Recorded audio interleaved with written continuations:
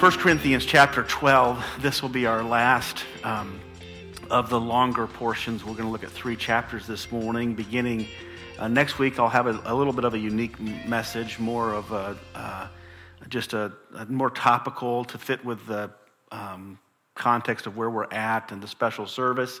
And then we'll have a few special speakers here for the following few weeks. And then in October, we'll start to go through chapter 15 of 1 Corinthians, and we'll deal with the resurrection in a robust way. We're going to take just small pieces and walk through and just see how the resurrection fits in with the rest of the book of Corinthians and how a proper view of the resurrection can really impact how we live our lives. So hopefully you're planning on being a part of that and will avail yourself for that.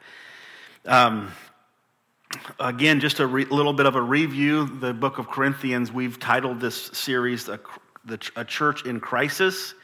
And there are several crises throughout the book, and they can be broken down by chapter, or they can literally be broken down by section or categorized by section.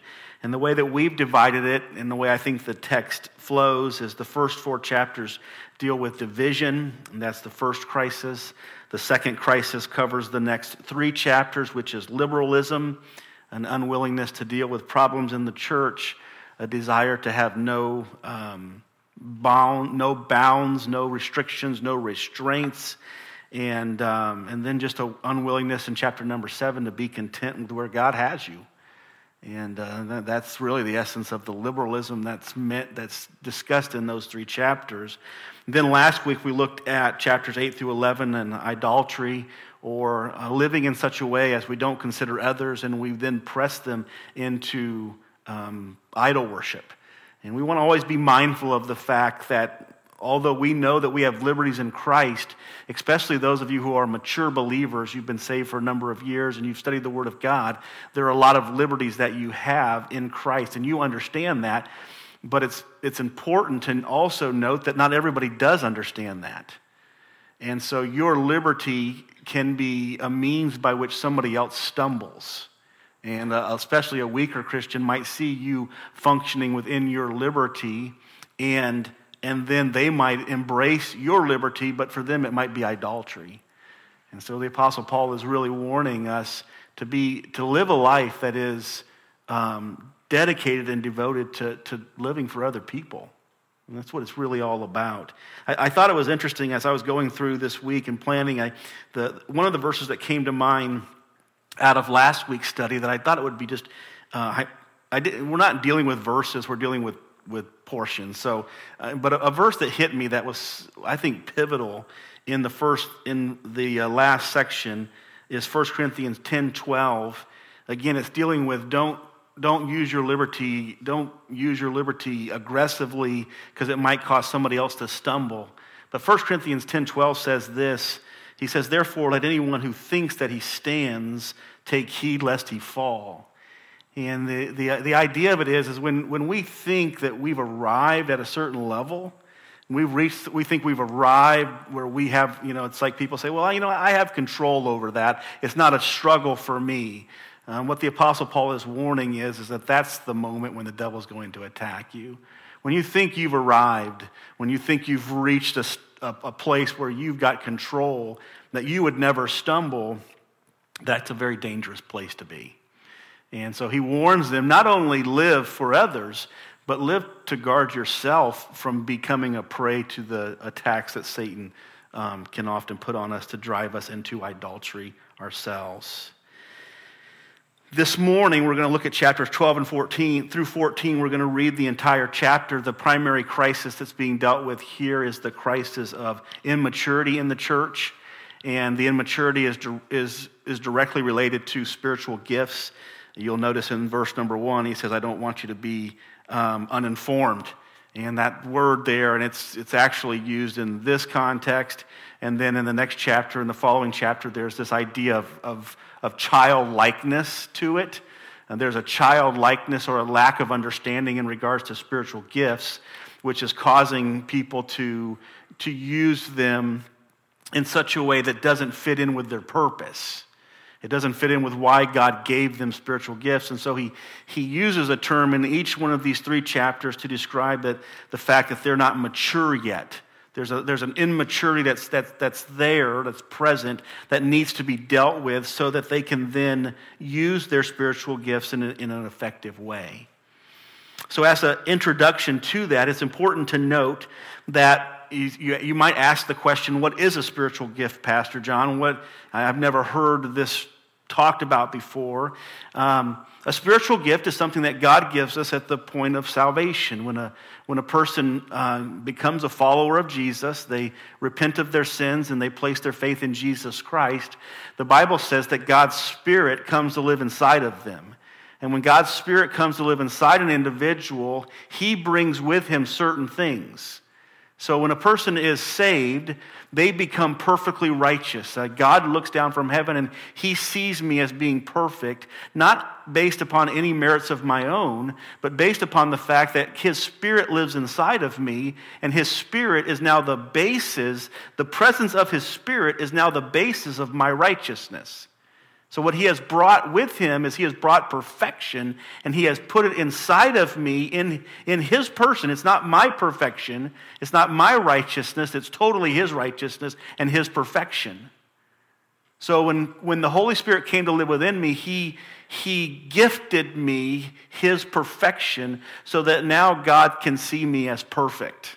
We want to remember this as Christians, that we will make it into heaven because we are perfect, but we will not be perfect based on our own merits. We will be perfect based upon the merits of Christ. There's no imperfections that's going to get into heaven. 0. There'll be no sin in heaven. It is perfect people getting to heaven, but the perfection by which they enter into heaven is not their own perfection. It's a gifted perfection. It's the word that scholars use is imputed perfection. It means that it is something that is taken from somebody else's account and then credited to our account. So our sins were taken off of us and they were put on Jesus' account, right? And He died on the cross, and then His perfection was taken and put onto our account, which makes us perfectly righteous in the eyes of God, which makes us acceptable to Him. So that's salvation. But in addition to that, when the Spirit comes to live within us and He brings that perfection with Him, He also brings some other things. And one of the other things that He brings with Him is a spiritual gift. He brings a gift and He puts it inside of us, or He lives it and works it through us, and it's a spiritual gift, or we might call it a supernatural gift. And it's a supernatural ability that God gives us, and its purpose is specifically for the church.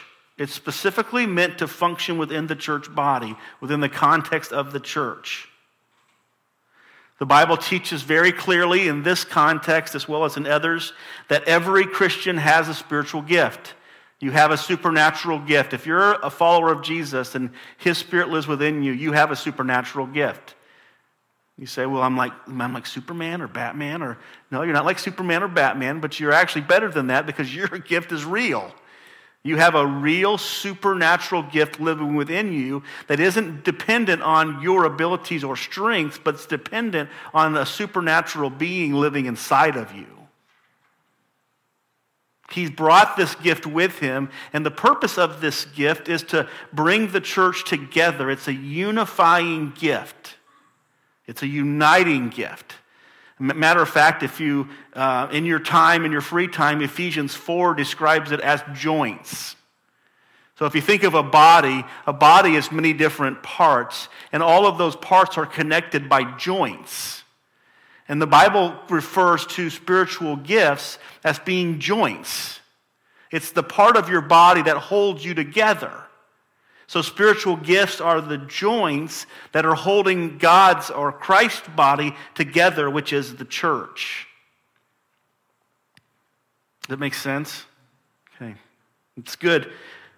So, with this in mind, and we want to remember this as well, Corinth is being reprimanded. We know that there's several different things in their church, in the church that has crept in, that are unhealthy things.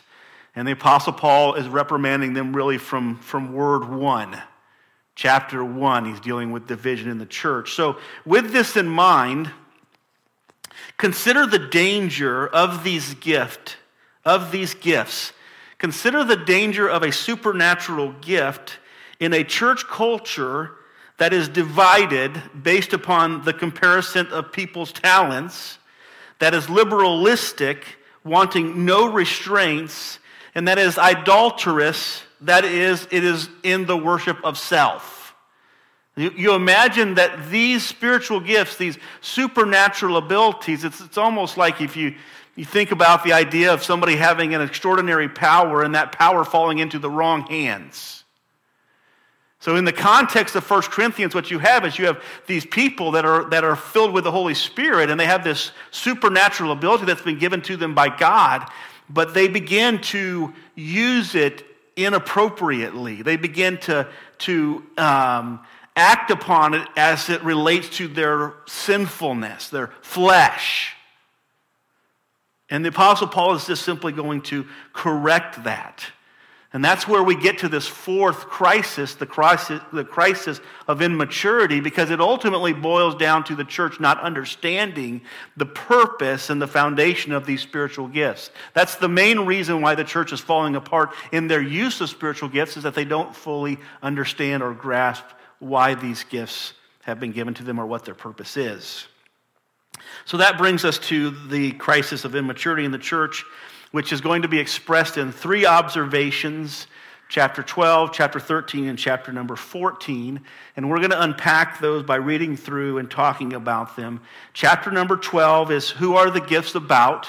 If you want to write, if you're taking notes, these are the questions that we're going to answer. Chapter number 12 answers, who are the gifts about? Chapter number 13 answers the question, what is the purpose of the gifts? And chapter number 14 answers the question, how do we use the gifts? So let's walk through it together. Please, I pray that you're there in your Bibles, because I'm going to read it, and we're going to do a little bit of unfolding of it between each chapter. The Apostle Paul starts with, now concerning spiritual gifts, brothers, I do not want you to be uninformed. Or other versions might say ignorant here. It's just the fact that they lacked knowledge or understanding about the spiritual gifts. Verse number 2, he says, you know that when you were pagans, you were led astray to mute idols, however you were led. And therefore I want you to understand that no one speaking in the Spirit of God ever says Jesus is accursed, and no one can say Jesus is Lord except in the Holy Spirit.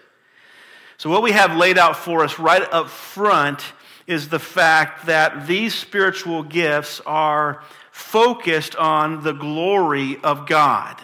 They're pointed to the glory of God. Matter of fact, he makes it an important statement to say that when you're dealing with spiritual gifts, if you ever remove God, Christ, or the Holy Spirit from them, then you're not speaking in the Spirit, or it's not the Spirit that's working through you. If your gift brings credit or glory to anything other than Christ himself, then it is not a spiritual gift, or it is not being used in a spiritual way.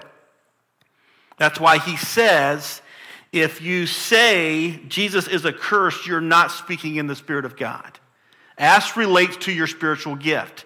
In other words, if I take credit for my spiritual gift, or if I glorify myself for my spiritual gift, or if I glorify some kind of a mute idol for my spiritual gift, or if I glorify something other than Christ for my gift, I'm not speaking in the Holy Spirit. It's interesting, if you go back to the idea of blaspheming the Holy Spirit, which the Lord says is the unpardonable sin, the definition of blasphemy is when we give credit that the Holy Spirit deserves to something else. Or we give the Holy Spirit credit for something that he never did. So he says, I want you to understand that at the get-go, the glory, the focus, the praise that these gifts are meant to produce is always going to be focused on whom? It's always going to be focused on Christ. If the gift that you're manifesting and that you're praising and that you're using is not focused on Christ, it is saying that you may not say Christ is a curse, but you may say Christ is not a part of this. Or you may just simply move the credit to something other than Christ. He says this is not of the Spirit of God. Now he goes on to verse number 4. He says, now there are varieties of gifts, but it is the same Spirit. There are varieties of service, but the same Lord. There are varieties of activities, but it is the same God who empowers them all in everyone. To each is given the manifestation of the Spirit for the common good. For to one it is given through the Spirit the utterance of wisdom, to another the utterance of knowledge according to the same Spirit, to another faith by the same Spirit, to another gifts of healings by the same Spirit, to another the working of miracles, to another prophecy, to another the ability to distinguish between spirits, to another various kinds of tongues, to another the interpretation of tongues. All of these are empowered by one and the same Spirit who apportions to each one individually as he wills. What I want to stop and make a comment here. It's super important that you understand that what the Apostle Paul is saying here is that the spiritual gifts themselves are not what's important.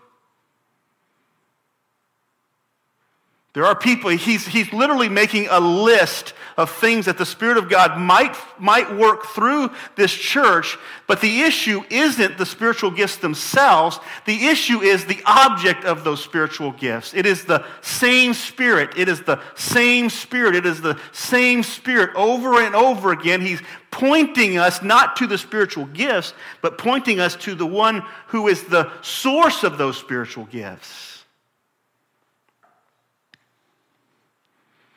He talks about at the beginning there are a variety of gifts. There are a variety of ways to use those gifts. There's a variety of places to use those gifts. But what's important? It is the same God. It is the same Spirit. It is the same Lord.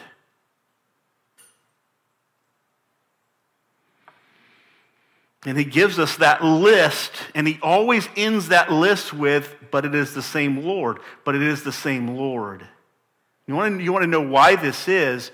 Because the Corinthian people were focusing totally on their giftedness. Their giftedness became a point of pride to them. Look at me, I'm gifted in this way. Look at me, I'm gifted in this way. Look at me, I'm gifted in this way. Totally neglecting the fact that Christ was the one to be glorified by their spiritual gift. You'll see that unfold here in a moment. Verse number 9 to another, let's see here. Verse number 11, all these are empowered by one and the same Spirit who apportions to each one individually as he sees fit or as he wills. And the word apportion here just literally means to divide. He has divided the gifts. He has apportioned the gifts. He has given you a gift as he saw fit to do so. Quit praising yourself for something that you have been gifted by the will of God and not by any merit of your own. That's what he's saying to them. The Bible goes on in verse number 12, for just as the body is one and has many members, and all the members of the body, though many, are one body, so it is with Christ. So here's what he's going to do. He's going to transition. Before he was one Spirit, all about the one Spirit. The spiritual gifts are all about the Spirit. But now he's going to transition to they're all about Christ. They're all about the body. It is one body. We are one body. The church is one body. So not any part of the body is more important or more significant than the other parts.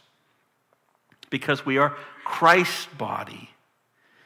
Verse 13, for in one Spirit we were all baptized into one body, Jews or Greeks, slaves or free, and all were made to drink of one Spirit. For the body does not consist of one member, but of many. If the foot should say, because I am not a head, I do not belong to the body, that would not make it any less a part of the body.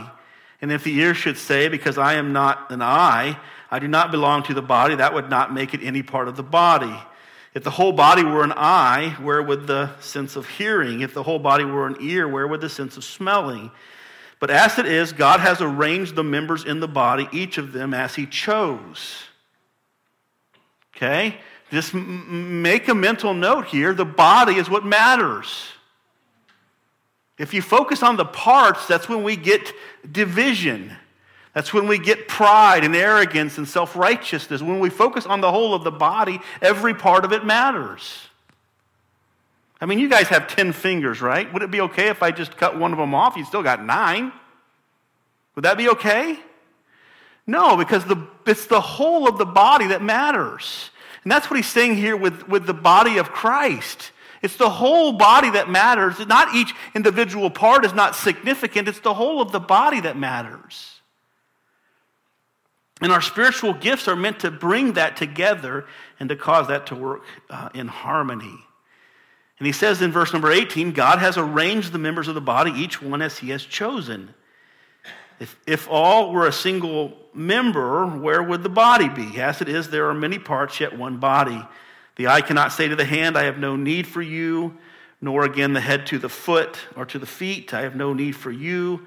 On the contrary, the parts of the body that seem to be weaker are indispensable.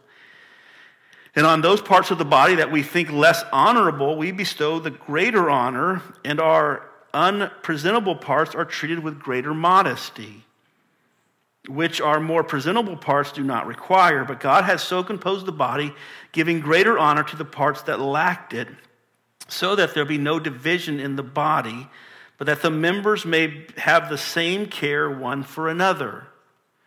And again, what he's referring to here, he's making an analogy of the physical body with the church body. It's like, don't be arguing about one part not being important and another part being more important, another part being less important. That is exactly what's happening in Corinth here. This is exactly what Paul is rebuking them, challenging them on the basis of what they're actually doing. People are literally saying, I mean, we have to be able to bring it down to the base level. People are literally saying in the church, well, they're not that important. I mean, it's hard to think of somebody actually saying that, but unfortunately, it's a reality that we have to face that takes place in our churches. It says in verse 26, if one member suffer, all the members suffer. If one member is honored, all rejoice together. Now you are the body of Christ. Just underline that if you will. Now you are the body of Christ. And this is what makes the body significant. This is what makes the church significant, is that we are the body of Christ. We're not the body of John Prettyman. We're not the body of some president or some great historical figure. We are the body of Christ. That puts a great emphasis on that body. And that we are a part of that body. Each one of us individually plays a role in that body. But what is important is not the role that you're playing in that body. What is important is the body. It's the body.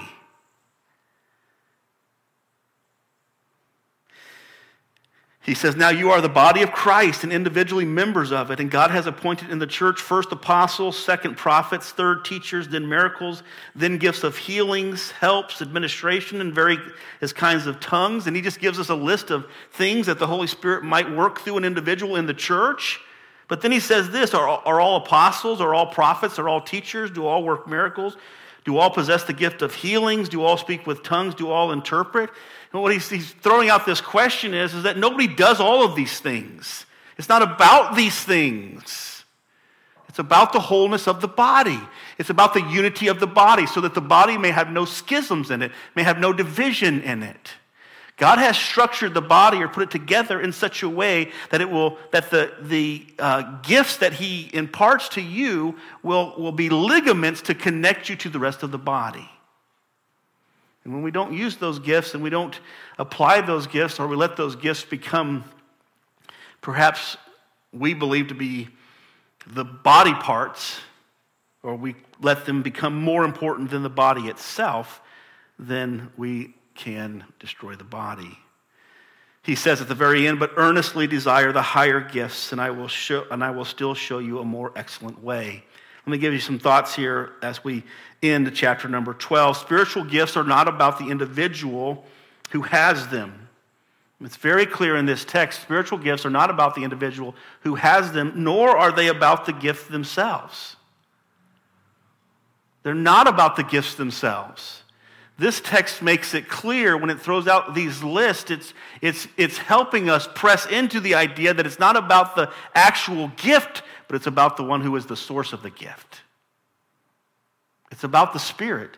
It's about God apportioning it to each person individually as he sees fit, as he wills. It's about him deciding what gifts are needed and necessary for our day and age today. It's about him working those things out. And if you go, we'll look at the next chapter here in a moment, but he even talks about gifts are going to pass away. These gifts are going to pass away. They're meant for a season.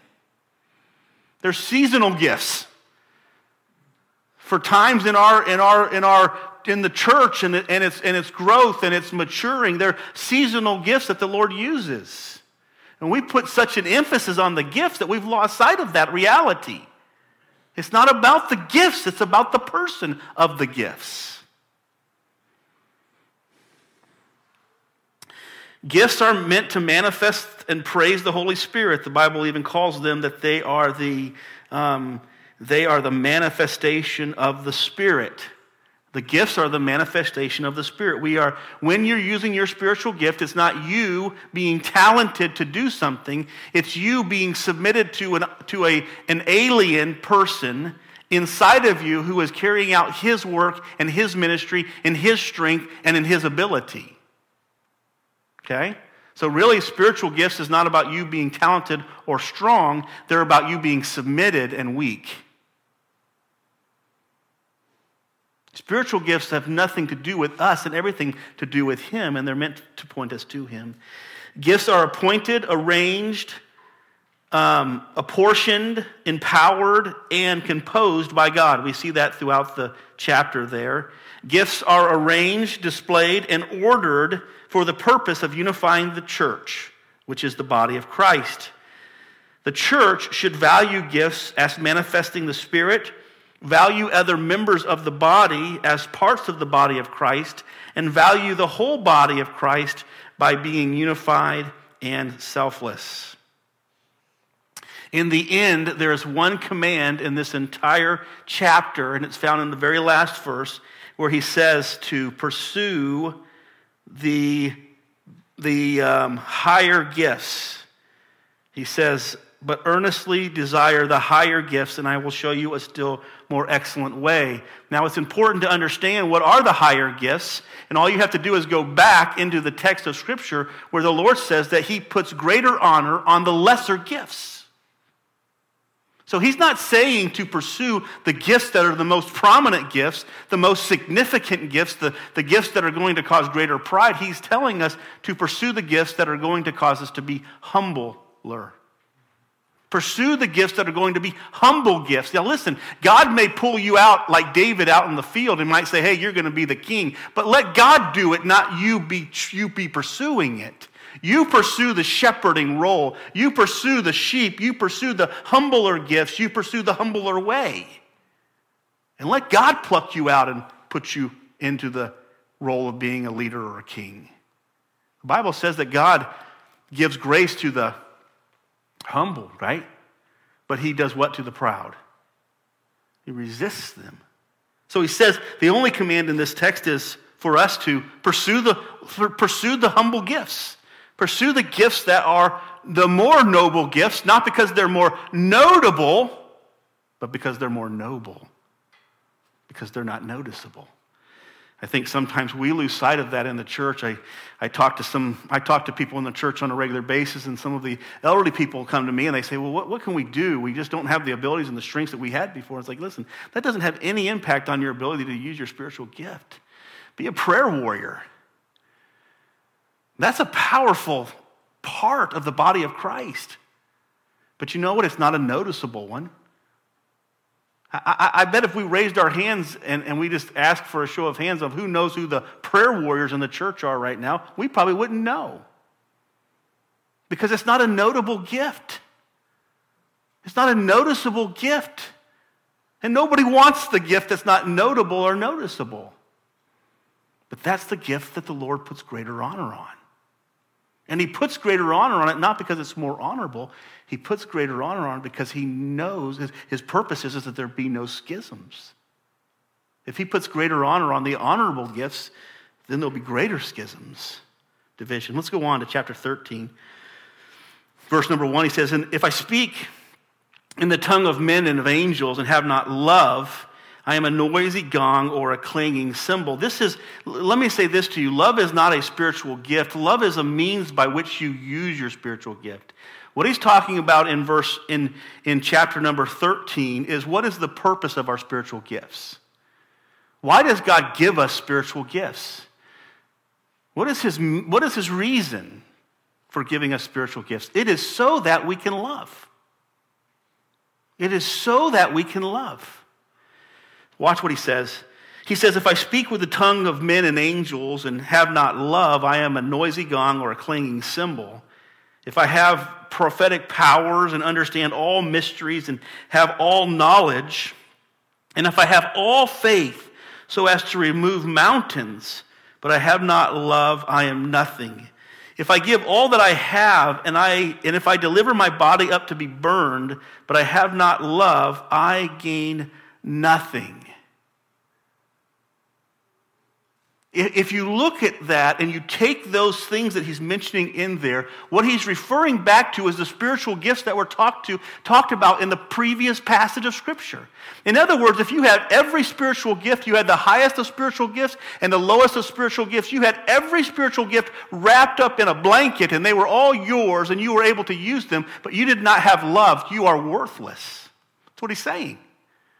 Those spiritual gifts mean nothing if they have not been ministered or they have not produced a love within you for people and for God.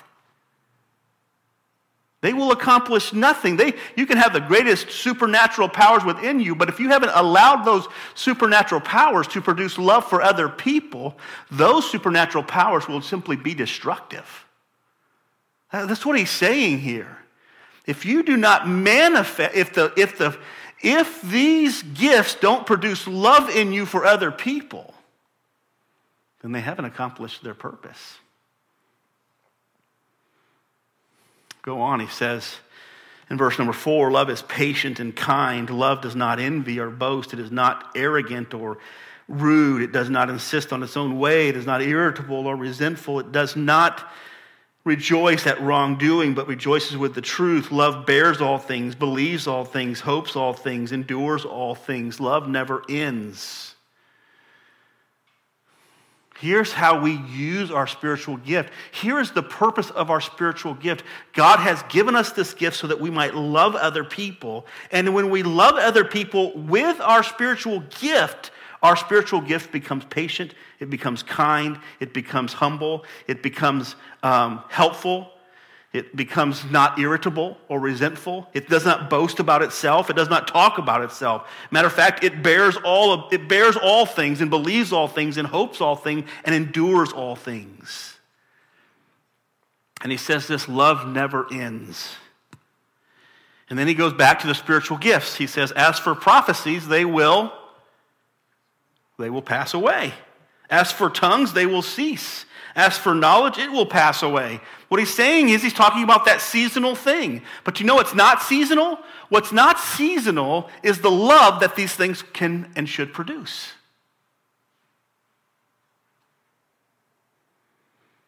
He says, for we know in part, but we prophesy in part, but when the perfect comes, the partial will be put away. Watch verse 11. He says, when I was a child, I spoke like a child, I thought like a child, I reasoned like a child. Do you know what he's referring to there? He's referring back to the way that they talked in the last chapter. Hey, I've got this gift. I got this. It sounds like kids, right? I'm good at this, and I'm good at this, and I'm really good at this, and I'm better than you at this. My dad can beat your dad up. My dad's smarter than your dad is. It sounds like a bunch of kids, right? That's what was happening with the spiritual gifts. He says, when I was a child, I spoke like a child. I acted like a child. I competed like a child would compete. But when I became a man, I put away childish things. And what he's saying is when I became mature, when my spiritual gifts reached their maturity, what was the result? What was the result? Love. When my spiritual gifts reached maturity, the result was love. He goes on to say, he reiterates it again with another symbol here, another picture, analogy. He says, for now we see in a mirror dimly, but then face to face. Now I know in part, but I shall know fully, even as I have been fully known. Known by God, known in love. Verse 13, so now faith, hope, and love abide. These three, but the greatest of these is love. Remember this, the purpose of gifts isn't to praise or divide the church, but it is to love others. To say that to praise your gift, to exalt yourself with your gift, to compete with others because of your gift is childish. It's immature. You have been given that gift so that you can then work that gift because you love the body of Christ. If your gift is not built around your love for the body of Christ, your gift will be destructive. The purpose of our gifts is to produce love within us. The maturity of our gifts is to produce love in us. Remember, the better way that he speaks of here isn't another gift, but it is the right way to use our gifts. We are to use our gifts to lovingly serve others. Galatians 5 and verse 13 says, for you were called to freedom, brothers. Only do not use your liberty or your freedom as an opportunity to the flesh, but rather love one another. But rather, through love, serve one another. And then he says that there are three, faith, hope, and love, and the greatest of these is love. In other words, you can live life and use your gifts in hope. You can live life and use your gifts in faith. Neither one of these are bad, is it? Are they? You can live life and use your gift in hope. You can live life and use your gift in faith. Amen? And we should. You can live life and use your gift in love. And the greatest of these is what? It's not my words. The greatest of these, the greatest motivation for your spiritual gift to be used in the body of Christ is not faith and it's not hope. Although those are great motivations, the greatest motivation for us to use our spiritual gift is that we love the people sitting around us. And we love God. Amen? There is no command in chapter number 13 at all. However, chapter number 14, I believe, starts with the command for chapter number 13, which is pursue love. That's the command. First two words of chapter number 14 is pursue love, and I believe that they are meant to tell us this is the command for chapter number 13. Chase it. Pursue it. It's not going to be easy, but it's something that through discipline and submission to the Spirit of God can happen. Number 3, the last chapter, chapter 14. How do we use our gift? There's instruction on actually how to use your gift. Who are the gifts about? They're about God. They're about the Holy Spirit. They're about Christ's body. What is the purpose of the gifts? That we might love each other and we might love God through the use of our gifts. Lastly, is just simply this. What is the purpose of how should we use our gifts? Let's go ahead and read together verse 1. Pursue love and earnestly desire the spiritual gifts, especially that you may prophesy. For one who speaks in a tongue speaks not to men, but to God, for no one understands him, but he utters mysteries in the Spirit. On the other hand, the one who prophesies speaks to people for their upbuilding and encouragement and consolation. And just underline that if you want to. He literally tells us that the purpose of the spiritual gifts is for upbuilding, for encouragement and consolation. That's the purpose of the spiritual gifts. Now I want to tell you, let's see here, the one who speaks in a tongue builds himself up, but the one who prophesies builds up the church. Now I want you all to speak in tongues, but even more to prophesy. The one who prophesies is greater than the one who speaks in tongues, unless someone interprets, so that the church may be built up. Notice that again, so that the church may be built up. In other words, prophecy is more powerful than tongues if people understand what's being said. But if people don't understand what's being said, then it means nothing. If you take prophecy and you put it in another language and you bring an interpreter in, it's just as healthy as prophesying would be. And prophesying in this text is preaching, and tongues in this text is just other languages. There were other languages being spoken to the body of Christ that there were not hearers that could understand it. It wasn't gibberish. There wasn't anything to do with the gibberish that we hear today or we see on television. That was not the emphasis of the tongues. The word tongues here in the Greek literally means languages. There were many different languages. So if I were to bring in a missionary in our church today from say, Russia, and he were to come in here and he were to spill out a great message in the Russian language, who would it benefit? It would benefit no one, would it? Except it would edify, it would lift him up like, whoa, look at that guy, he can speak in Russian. But if he brought an interpreter with him and that interpreter said, here's what he said, then it becomes just like prophesying. The issue is if you understand it, it's a lot more helpful to the body of Christ, right? If you don't understand it, it doesn't make any sense and it doesn't help anybody. And that's what he's trying to describe here. And I'd say this, the whole thing of tongues, I think that was the issue of their day. I just would say that the emphasis is on tongues based upon the fact that it was their main issue, but the emphasis more so is on the fact that we use our gifts not to build up the body. Whatever gifts it is, if you don't use it to build up the body, it's missed its purpose. And we can focus on tongues, and that's what the Apostle Paul does, but literally if you don't use your gift to build the body up, you're not using it for its purpose. It is meant to build people up. And so I might go and I might learn another language, or the Lord might give me the ability to speak in another language, and maybe I become a missionary to another country, and God gives me a supernatural ability to speak in their language, and I can go and I can preach to them, and I come back here to show you how eloquent I am at speaking in their language. It doesn't benefit you, it benefits me, unless I have an interpreter. That's what he's dealing with here.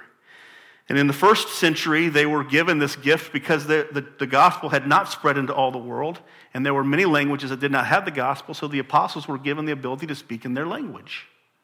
Or the people were given the ability to hear in their own language. But it wasn't gibberish. It was a language. So let's go on. Now, verse 6, now, brothers, I come to you speaking in tongues. Now I come to you speaking in tongues. How will I benefit you unless I bring you some revelation or knowledge or prophecy or teaching? If even lifeless instruments such as the flute or the harp do not give distinct notes, how will anyone know what is played? If the bugle gives an instinctive sound, who will get ready for battle? So with yourselves, if with your tongue you utter speech that is not intelligible, how will anyone know what is said? For you will be speaking into the air. There are doubtless many different languages in the world, and none is without meaning. But if you do not know the meaning of the language, I will be a foreigner to you, to the speaker, and the speaker a foreigner to me. In other words, if I don't know the language, it's not going to be helpful. What's the purpose of spiritual gifts? To build up the church. If I'm speaking in an unknown language, it's not going to build up anybody. Verse 12, so with yourselves, since you are eager for the manifestation of the Spirit, strive to excel in building up the church. Therefore, one who speaks in a tongue should pray that he may interpret. For if I pray in a tongue, my spirit prays, but my mind is unfruitful. What am I to do? I will pray with my spirit, but I will pray with my mind also. I will sing praise with my spirit, but I will also sing praise with my mind. In other words, I will sing praise and I will pray with an understanding language, with an understandable language to me. What does it mean? Otherwise, if you give thanks with your spirit, how can anyone in the position of an outsider say amen to your thanksgiving when he does not know what you are saying? For you may be giving thanks well enough, but the other person is not being built up. I thank God that I may speak in tongues more than all of you. And the Apostle Paul was noted for his ability to speak in many different languages. You study the scriptures, you see him speaking in many different languages. This was one of the gifts that God had given him. Verse 19, nevertheless, in church, I would rather speak 5 words with my mind in order to instruct others than 10,000 words in a tongue. Brothers, do not be children in your thinking, but infants in evil. But in your thinking, be mature. There's that childish thing again, where he says, don't be childish. Don't be childish. Be mature in your thinking. Understanding in your thinking, in your use of your spiritual gifts. The Bible says in verse 21, in the law it is written, by people of strange tongues and by the lips of foreigners will I speak to this people, and even then they will not listen to me, says the Lord. Thus tongues are a sign not for believers but for unbelievers, while prophecy is a sign not for unbelievers but for believers. If therefore the whole church comes together and all speak in tongues, and outsiders or unbelievers enter, will they not say that you are out of your minds? But if all prophesy and an unbeliever or outsider enters, he is convinced by all, he is called to account by all. The secrets of his heart are disclosed, and so, falling on his face, he will worship God and declare that God is really among you. What then, brothers, when you come together, each one of you has a hymn, a lesson, a revelation, a tongue, or interpretation. Let all be done for building up. If anyone speak in a tongue, let it be only with 2 or at the most 3, and each in turn, and let someone interpret. But if there be no one to interpret, let each of them keep silent in the church and speak to himself and to God. Let 2 or 3 prophets speak, and let the others weigh what is said. If a revelation is made to another sitting there, let the first be silent, for you can all prophesy one by one, so that all may learn and all be encouraged.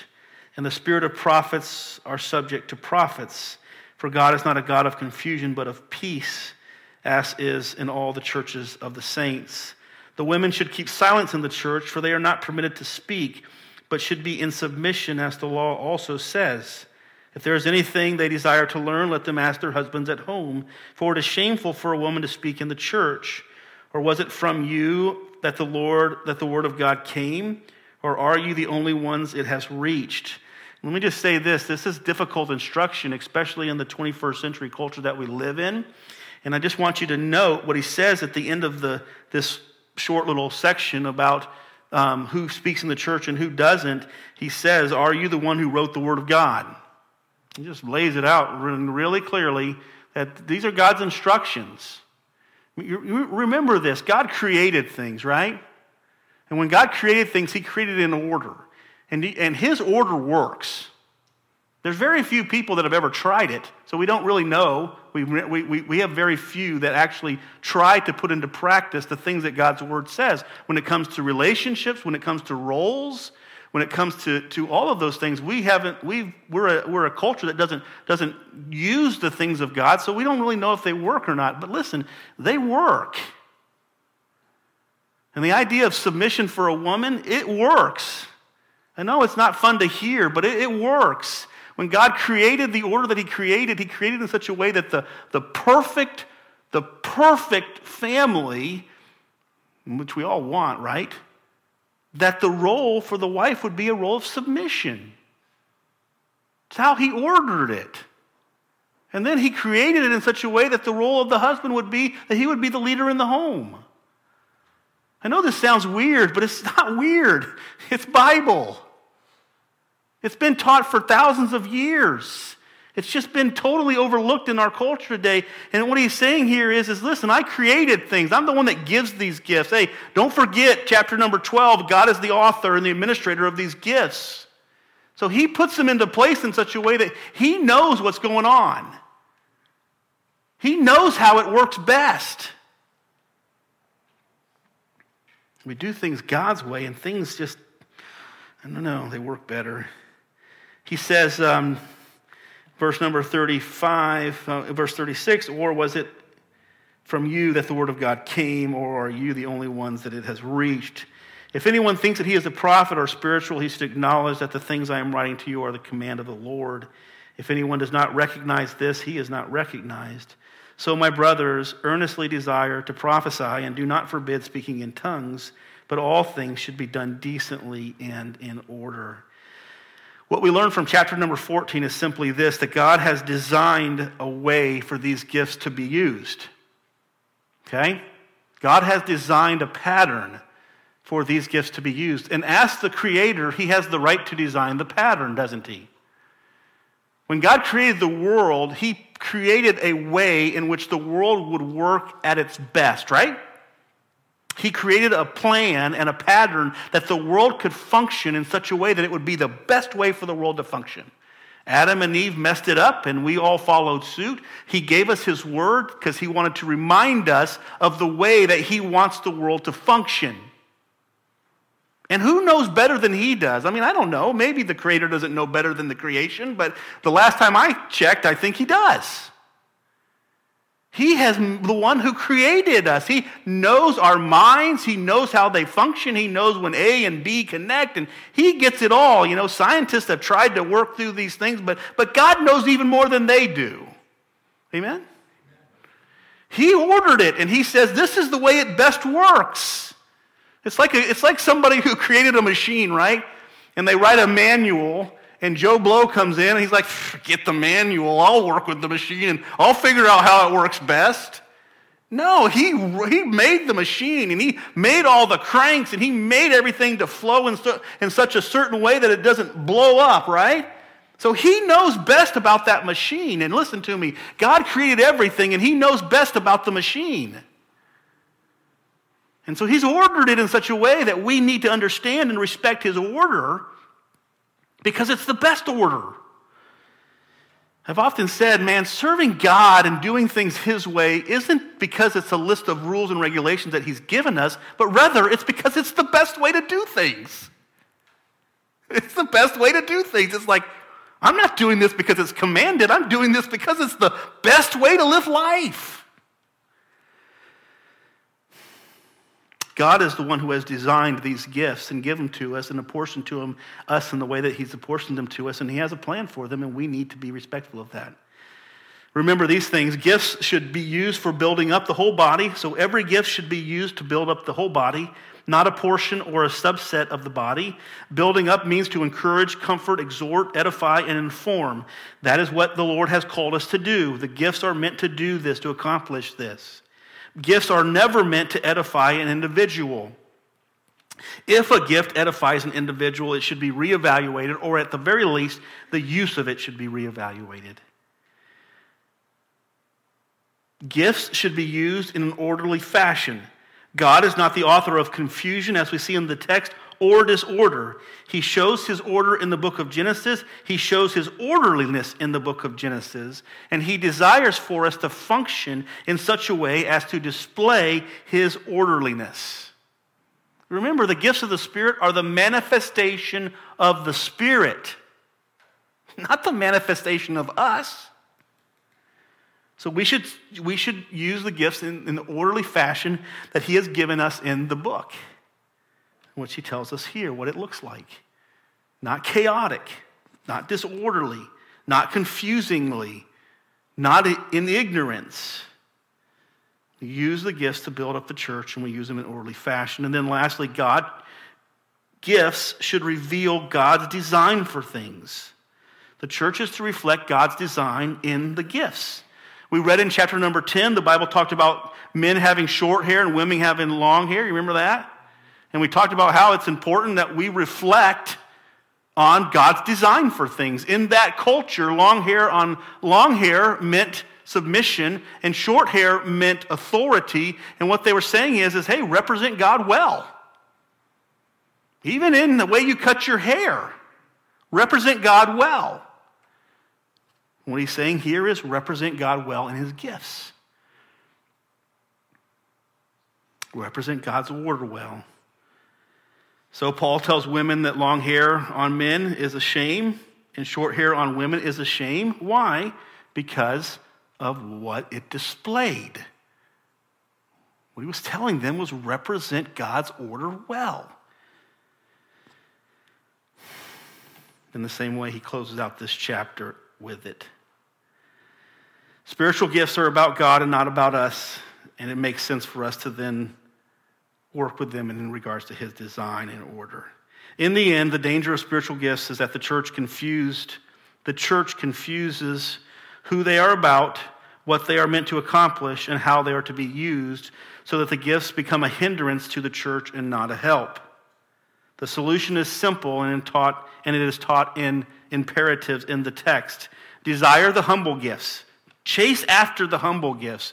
Pursue the gifts that are humble, the lower gifts, and let God elevate whatever he chooses to elevate. Pursue the lower gifts. The second command is pursue love for God and others as the main purpose for your gift. The gifts are not meant to be praised, nor are they meant to praise you, but they are supernatural tools of God to be used to love others with. And then strive, in chapter number 14, strive to build up the church. Pray for your gift. Do not be like children in understanding, but rather be mature. Be diligent to uphold the orderliness and design of God in using your gift. And I just close with a few questions. Do you know what your gift is this morning? Do you know what your gift is? Number 2, have you learned to use it solely out of love for God and others? Or maybe another word for that would be mainly or supremely out of love for God and others. And are we respectful of his order and design in how we are using our gifts for the glory of God?